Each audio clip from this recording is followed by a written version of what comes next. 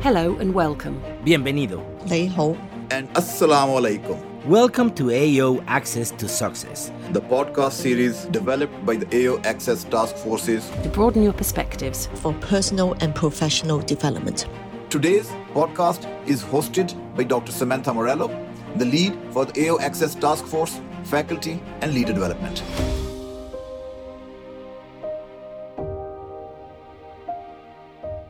Hi, my name is Dr. Sam Morello. I'm a large animal veterinary surgeon, a member of the AO Vet North America faculty, and the lead member of the Faculty and Leader Development Task Force for AO Access.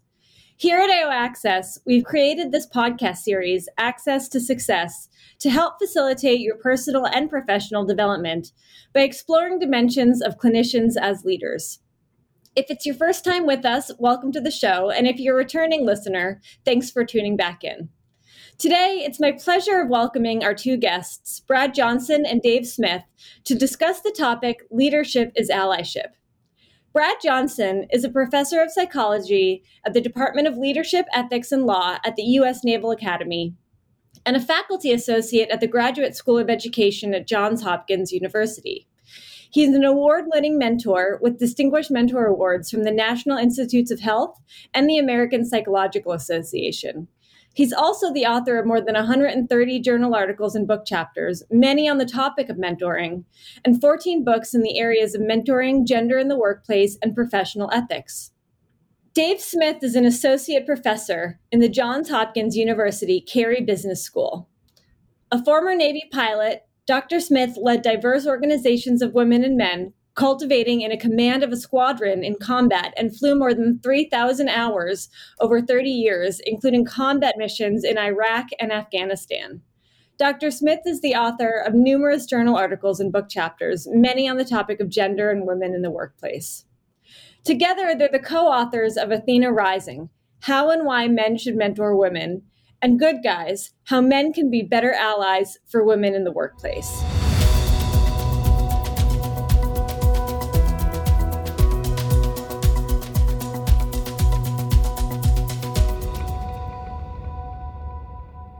So thanks to both of you for being here today.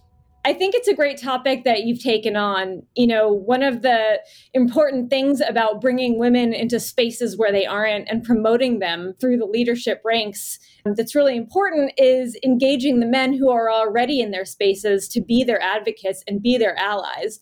But I'm really interested in what it was that motivated you to get started thinking about and researching how men can be more inclusive leaders and better mentors and allies for women. So what's your really personal connection to this work? How'd you get started?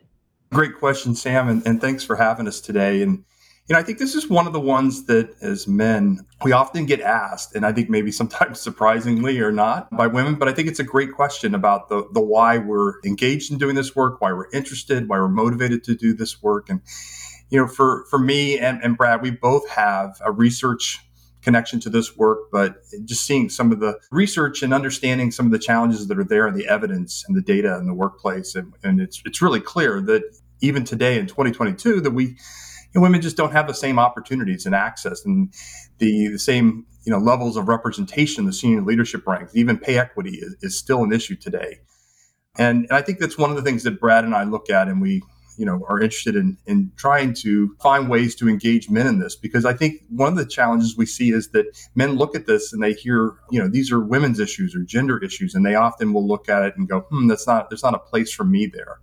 It's not a role or a function. And so they often will not engage in doing this work or don't see where they can make a difference in doing it. And so they don't. But I think if we reframe this as leadership issues, for Brad and I, there's also a personal connection to doing this work. And for me, it started with my beginning of my career in the Navy. And my wife, my partner, she also was a career naval officer. And we both had interesting experiences along the way. But we would often have conversations about how the challenges and the things that we were experiencing in the workplace. And it became very clear to me early on that she was having very different experiences, barriers and challenges thrown up in front of her, not getting the same access to opportunities that I was.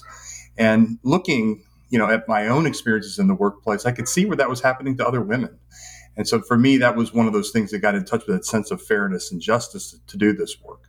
Yeah, and I would just add for me, same thing. I have researched mentoring relationships my whole career, and I've always seen the data showing that women don't get sponsored as part of a mentoring relationship as compared to men. And I've always been curious about why men don't engage, why they don't lean across the gender difference, why they feel anxious about doing that sometimes, so there's that kind of academic curiosity for me. And then, like Dave, I have a personal case. I teach at the Naval Academy where we have a very minoritized group of remarkable women who I get to interact with frequently. And again, I see them perhaps in a way that men who don't get to have the experience of working with these amazing young women don't appreciate. And so I have a sense of fairness and equity triggered by my experiences with high talent women. I've also got a sister in the Navy, and I watch her experiences are quite different than mine in terms of obstacles and roadblocks she faces. So like Dave, there's both a personal and an academic case for us. Yeah, so it really was a very personal sort of path that led you to this. One of the things I really liked about this background or your introduction for us is the idea that this isn't just a women's issue. This is a leadership issue. This is everybody's issue. And it sounds like that's part of the messaging that you try to take on in this overall reframing of the problem. And maybe that makes it more digestible for some of the individuals that you're talking to. So when you're promoting the idea of allyship to engage, a wider and specifically, I guess, more male audience, how is it that you define an ally? I think that word gets thrown around a lot. It's an important word, but I don't think it's always well understood. So what's your definition of an ally? And if you could describe 2 or 3 really key things that make excellent male allies and mentors, what are they? Yeah, maybe I'll begin really quickly. And Dave, this is always a hard question, Sam, because we have like 100 things we want to communicate. But just in terms of your first part of your question, what is allyship? In all the research Dave and I did for Good Guys, interviewing lots and lots of women across industries and professions, we sort of, and asking them behavioral questions like, what has it looked like for you when a guy really shows up as an ally? What did you really appreciate?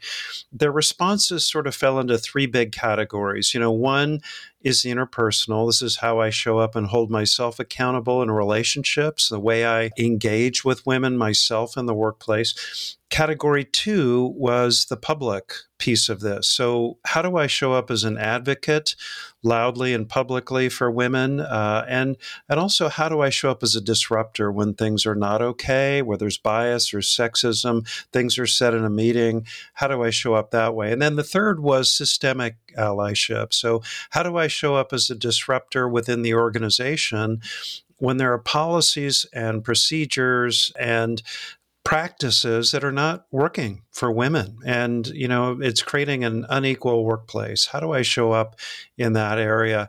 I'll just share a couple on the interpersonal side, and I know Dave will have some. So on the interpersonal piece, how I show up and hold myself accountable. How about listening? I think Dave and I were shocked at how many women in our interviews said, guys, could you just learn to listen?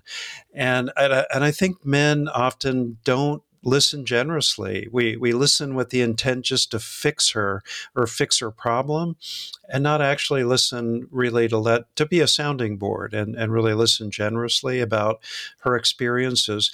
A second is don't make assumptions about women, right? Because she's a woman, she must want to do this, or she'd never be interested in doing this in her career. I can get off the tracks very, very easily when I'm making assumptions versus actually listening and discerning. And then finally, how about the inclusion? Just simple. Am I really thoughtful about who's in that meeting, who's at that social event, who got the invite, who didn't? I think very often we men don't include women, and it's a really easy lift to make sure that she's included in whatever we're doing, especially when key conversations are going to occur. Yeah, I think a lot of those that you hear in the interpersonal are really surrounding the idea of developing awareness. And this is really important for men, so majority men who may not have an understanding of the experiences of women, and others who don't look like them. And I think so understanding how other people experience the workplace differently is really helpful, because in many ways, men told us that it's really challenging for them to fix problems or to be part of the solution in ways that they don't really understand. And so all of these things that Brad just mentioned around the interpersonal are really there to help us develop that awareness. But once we've developed it, now we have to put it into action. This is the public allyship, and this is really crucial for men to begin doing. And it can start with as Brad mentioned, the public advocacy and sponsorship, and really being a vocal ally, very publicly being a raving fan and talking about the great things that women are doing, even when they're not in the room. And I think that's an important one. Bringing her along to different meetings, exposure, all these opportunities, pushing her forward and nominating her, and maybe even when she doesn't think she's ready yet. So these are things that we can be doing because we do these already for other men. We need to do them the same way for women. The other part is a little more challenging, and I think this is the part that men become more uncomfortable with, and this is the disruption. Again, as we see bias or we see things around sexism happening in the workplace, as we're developing that awareness, now we have to act on it and do something about it and decide in the moment how we're going to handle that. And doing something is really important because we know that bystander paralysis is real in the research, and that if we don't do anything within a few seconds, we probably are not going to do anything. And people automatically will start to look around and decide, whether I should say something or not. And we find that if you just say anything, and we love to recommend the ouch technique, is just say ouch right there in the moment. It buys you a few more seconds. People are going to start to awkwardly look at you, and then you can decide what you want to say. And when you decide how you want to respond, it's really important to start with I statements, own it. What you just said, I found to be demeaning to my female colleagues. I didn't appreciate that, or I don't agree with that, or I was offended by that. But something that starts to show that you own it, not what we tend to find where it's like, oh, Brad, no, don't say that. Amy's here in the room. And so we can't do it that way. The final part of this, the systemic allyship, is important too. And this is, we can think about where can we see where bias is operating in an everyday practice that we have that creates inequities, like the lack of representation of women in the senior leadership ranks or the pay equity gap. And this can happen a variety of different ways, but the employment processes and evaluation processes, promotion processes are rife with opportunities to begin to look and see where are there examples of where bias is operating. And once I see where that is, then how do I change that? How do I change that practice so we can eliminate those systemic inequities? Those are great answers, and it's a lot of information, I think, for everybody to digest. But also, I love the ouch technique. I'm going to share that with some people after we're done today. You both use the word disruption a lot. It's an important word, and it's really what we're all focused on doing. What do you think the biggest things, other than fear, and maybe fear is the biggest one, and if so, I think that's important to understand. What do you think the biggest barriers are for people to want to disrupt or feel comfortable with disrupting, or to actually affect disruption, even if they sit in your room and they're shaking their heads yes, and yes, Dave, yes, Brad, you're right, but then they don't go out and do it? What are those barriers? So first, there's the assumption, right, that we actually see or hear these things around us. And this is kind of understanding kind of the status quo of the world that we live in. And we like to think about it as every space that we come into, we're kind of having to sift through the ambient environment there to be able to pick up on it. Because I think that one of the major challenges here is just being aware that, there was something about what was said there that was not right. It didn't land right. It was offensive in some way. It was biased or whatever. So half the battle can often be just breaking the barrier of the status quo and recognizing that something was said there that it didn't land, or was done there that didn't land right. I think there's another piece to this, and this is the feedback to allies and a great group of allies. We provide feedback to people because we have blind spots, and sometimes we're saying or doing things that don't land in a way that we intended. Assuming people have good intentions here, we can approach them and let them know that, hey, when you said that today in the meeting and all the women rolled their eyes, here's why. It's like, wow, I didn't realize that was happening, or that I was having that was not the desired impact or effect. And so, again, I think as allies, we can disrupt the status quo for each other by recognizing and pulling that information forward so we see it. Yeah. And one other thing here, Sam, I think it's really important. There's some really good research showing that men tend to overestimate the extent to which other men in the room agree with that sexist bias comment. Too often men believe that other men are okay with that. And it just takes one guy, especially when when women are minoritized, there's only one or two in the room and a bunch of men. It takes one guy to say ouch or disrupt or own it. And then suddenly what you find is other men come unstuck, they come unfrozen, and they agree. Yeah. And that can be sort of the breakthrough, but it takes somebody to get through that bystander paralysis. And let's not forget, a lot of men are afraid of the wimp penalty, as it were. They're afraid of losing their man card. If they somehow align with women and disrupt sexism, that somehow they'll be devalued as men. And again, I got to have the courage to push through that. Those are all great points. And actually, for men, I think probably hearing what you just said specifically, Brad, is a probably, just that education is probably very helpful and insightful in that process. One of the things that I think it's talked about in the larger space of bias training, whether it's gender, race, ethnicity, is that concept of moral licensing, right? You sit in a room, you learn about these things, and then you're like, so I'm trained now, it's not my problem. And one of the things I think that has been talked about a lot with regards to men and moral licensing is the idea that those of you that have wives, daughters, that makes people a good feminist. You've both given some very specific personal examples of how having family members in your institutions, in your structures, and watching how they go through that process was really informative for you. And that was actually a very powerful part of understanding how you came to the place that you're at. But that's not unilaterally true for every man in society that has a wife or a daughter, that they have a great understanding of what feminism and mentorship and allyship is. So for you, it's clear how that personal life experience plays in, but for others, how do you see that narrative shaping up and being both helpful and sometimes not helpful in that space? I mean, how do we tell the difference? And how do we engage in those conversations when people use that element as that moral license? Yeah. I'm going to let Dave answer this in just a minute because among the two of us, only one of us has a daughter. And so Dave, I'm going to give him more of the time here.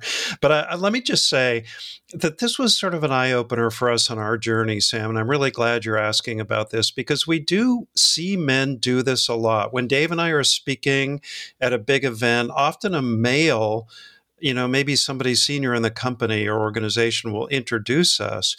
And as part of his introduction, he always manages to slip in, and by the way, I have a daughter, so I really care about women and I'm concerned. And I think what I've learned about this is that for some men, that is a kind of pivotal moment. He was sort of oblivious before. And then as he started watching his daughter get ready to move into life and education in the workplace, he starts getting more concerned and having more empathy. And that's just part of his journey. And David, I might describe that as part of his ally awakening or awareness about equity in the workplace. But to your point, when women hear that, many women can roll their eyes, and I understand that, and say, really, dude, you had to have a daughter just to get interested in equity and fairness and justice. And I think men need to be sensitive to that. They can't use the daughter narrative as an excuse for other behavior that is not inclusive or, is not promoting equity. So that status as a father alone is not enough. You actually have to show up and enact allyship in your behavior and let women decide if you're an ally. Don't self-label. Don't say, because I have a daughter, I'm a real ally for women. You have to do the work, and that's got to come out in your actual practice. But Dave, as a father, what's your response? Yeah, I had to ask you how many times you've ever heard me go up on stage and talk about my daughter. Almost never, right? And that's not because I don't think she's an important part of that. It's not. It's more than that. And I think what Brad was alluding to with the motivational piece is there is often a personal connection to this work. And Brad and I shared ours, but there's more to that story as well. But for everybody, it may be a family member, but it could also be it could be a mentor, it could be a mentee, it could be a colleague at work, it could be somebody who you're close to who shares these experiences and kind of opens your eyes. This is that developing that awareness. And that's what we find that gets in touch with that sense of fairness and justice that motivates people to do this work. So the personal connection is really important when we think about how do we get people to be better allies. And we're right now focused from a men and women perspective, but we could broaden that conversation out even more. And you could see how that would apply even more. But I think the other parts of this are important too. And we hear the motivational reasoning for why men do this work. And it also includes things like understanding that this is not just good for women broadly, but it's good for my organization. It's good for my company. It's good for the business. They understand the bottom line issues that go with it. They understand that it makes the workplace just a better place to be, and it makes us more creative and innovative and better decision makers. And so they understand the business case for this too. But then they also often will tie that back to their own leadership brand. This is part of who I am as a leader.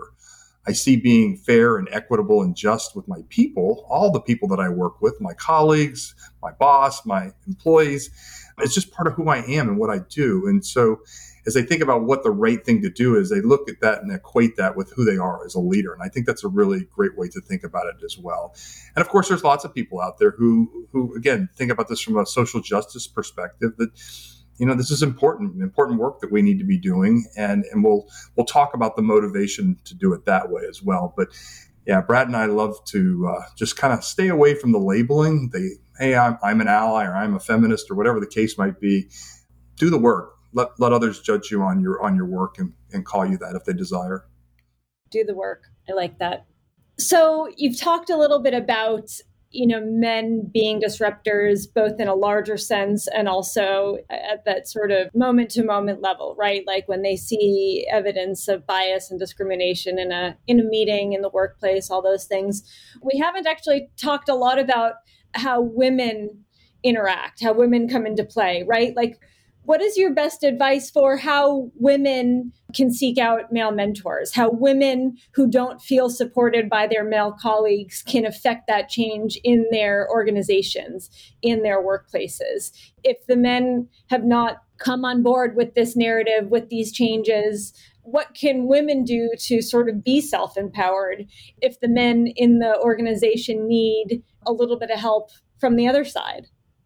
Great question. And again, I think remembering that in the definition of allyship, we always talked about this as a collaboration or a partnership from the perspective of gender of men with women, in this case, and women with men. And that this is not about doing something for women to rescue women. We just want to stay away from that messaging completely. There's lots of different ways that this can happen. And I think one of the ways that we commonly see this will start to bubble up and is around like a women's infinity group or employee resource group, and great places where women have long gathered to kind of have a space where they could talk about some of the challenges, and they could network, and they could do all the things that they needed to do to provide community for themselves and to help themselves move forward. But there have been men who've worked with women in those ERGs over the years. And today we find even more men being involved. And these are people who, again, they already have the motivation to do the work. They're there, hopefully showing up in a space that recognizing this has been a woman's space for a long time, and that we as men, we're not there to save the day or to solve their problems. We're there to listen and to learn, to understand, develop that awareness, and then think about how do we come alongside and partner with them?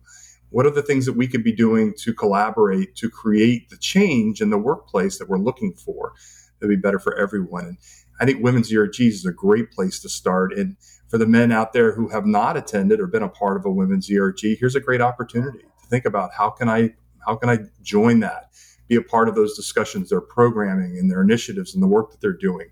So that's one great place. The other thing is just thinking about who are some of those guys that in your workplace that they already kind of get it. They're those guys who probably already have a base level understanding. They're known for this. It's part of their leadership brand, who they are as a person. And start with them and think about what are the small things that we could do in a meeting situation. For example, if you're can you partner up on a project or an initiative to try to work through some of the challenges that might be put up in front of you if you're the woman leading those things. But find ways to partner and to collaborate, I think, is a great way to do it. And last thing I would add, Sam, just on the micro interpersonal level, for women really looking to leverage relationships with men, first of all, with mentoring, just, think about initiating conversations with men, because let's not forget, some men are anxious about this still. Even in the year 2022, some men have anxiety about interacting with women in the workplace, or afraid because of Me Too, or who knows. So go to him and make the contextualized ask. Hey, I saw you had this experience. Maybe you did a fellowship in this area. Could I get on your calendar and we'll do coffee? I'd just like to learn more about that. Often those informal exchanges are the way great informal mentoring begins, versus going to him and saying, will you mentor me, right? Feels like a huge relationship ask. And so I always encourage those small contextualized asks to begin with. And then finally, to Dave's point, when you see men doing the work, really showing up, when he disrupts in a meeting, there are men who do that and don't even realize they're showing up as allies in a powerful way. So sometimes if a woman comes to me after that and says, hey, when you did that today, I really appreciated it, and here's why, it's kind of an epiphany for me. Oh, I didn't realize that was so helpful, but now that I'm aware of it, I'm going to start doing it more, because maybe I just didn't see the impact before she shared it with me. Great. Thank you. Before we close out, I'm going to ask each of you to share, if you could define the one thing that you most hope is the change, the one behavior, I guess, or the one structural change that you, as you write your books and you publish your papers and you go out and you do your speaking and you spread your really important and really progressive and strong message, what do you hope that change is? If there's only one change that comes out of it, what do you hope that change is? Yeah, I'm going to share my one from our interview with Sheryl Sandberg at Facebook. And she was very strong about this. She said, I want men to do one thing differently, and that is sponsor women loudly. And so I think in all of the work I do, if more men would show up in the workplace, and because we see those talented junior women around us, I mean, we all see them. So my question to men is, are you her loud champion? Are you talking about her wins and her talent and her potential? And when an opening is coming up, are you putting her name out there, even when she's not there to hear you? Are you her raving fan? We men need to get more comfortable with loudly sponsoring women. And for me, this might come as a shock to some of the men out there, but you know what? If you're going to be an ally in the workplace, you got to start at home. I mean, the research and the data is really clear that we have to begin this revolution at home in many ways. And for far too long, women have done the majority of the domestic responsibilities and household, the caregiving, all of that. And the pandemic made it worse. It exacerbated that. It's even 2 to 3 times worse than it was before. And as guys, often we think we're doing everything we need to be doing at home, or our fair share, but often we haven't checked in to see how well are we doing at that. So encourage the men that are listening today to go home. If you're not sure, if you're being an all-in equal ally at home, go home and do a domestic audit. Ask your partner, how am I doing? And are there places that I could be doing more? And when you get that feedback, don't push back. Think about how you can start implementing that today. The other thing that's really clear is that it makes a difference, not only if you're married to a woman, supporting her career, but it's helpful for your kids if you have children. And so the next generation out there is watching us as parents role model this behavior. And we find, again, in the research that for our sons, they have a more inclusive perspective of gender roles when they get into the workplace if they have a dad who's been an all-in equal ally along the way. For our daughters, they're more likely to persist in their careers, reach those career goals, and go into non-traditional professions and industries. So if we're going to get to real gender equity in the workplace, we got to start modeling at home too. What a way to end. Dave Smith, Brad Johnson, thank you both so much for being here, for sharing your research and your time. Your perspectives today provide us with some really useful guidance for organizations, for our various workplaces, and actually, as it turns out, even for our home life. So making sure that we can continue to find the space to have conversations like this where we can weave all the various parts of what contributes to sustainable and effective healthcare, is critical to push us forward, help us do our jobs better, and provide the best care for our patients. Thanks for listening, and please continue to look for our AO Access to Success podcasts on Apple Podcasts or Spotify for more great minds and great discussions like the ones you heard today.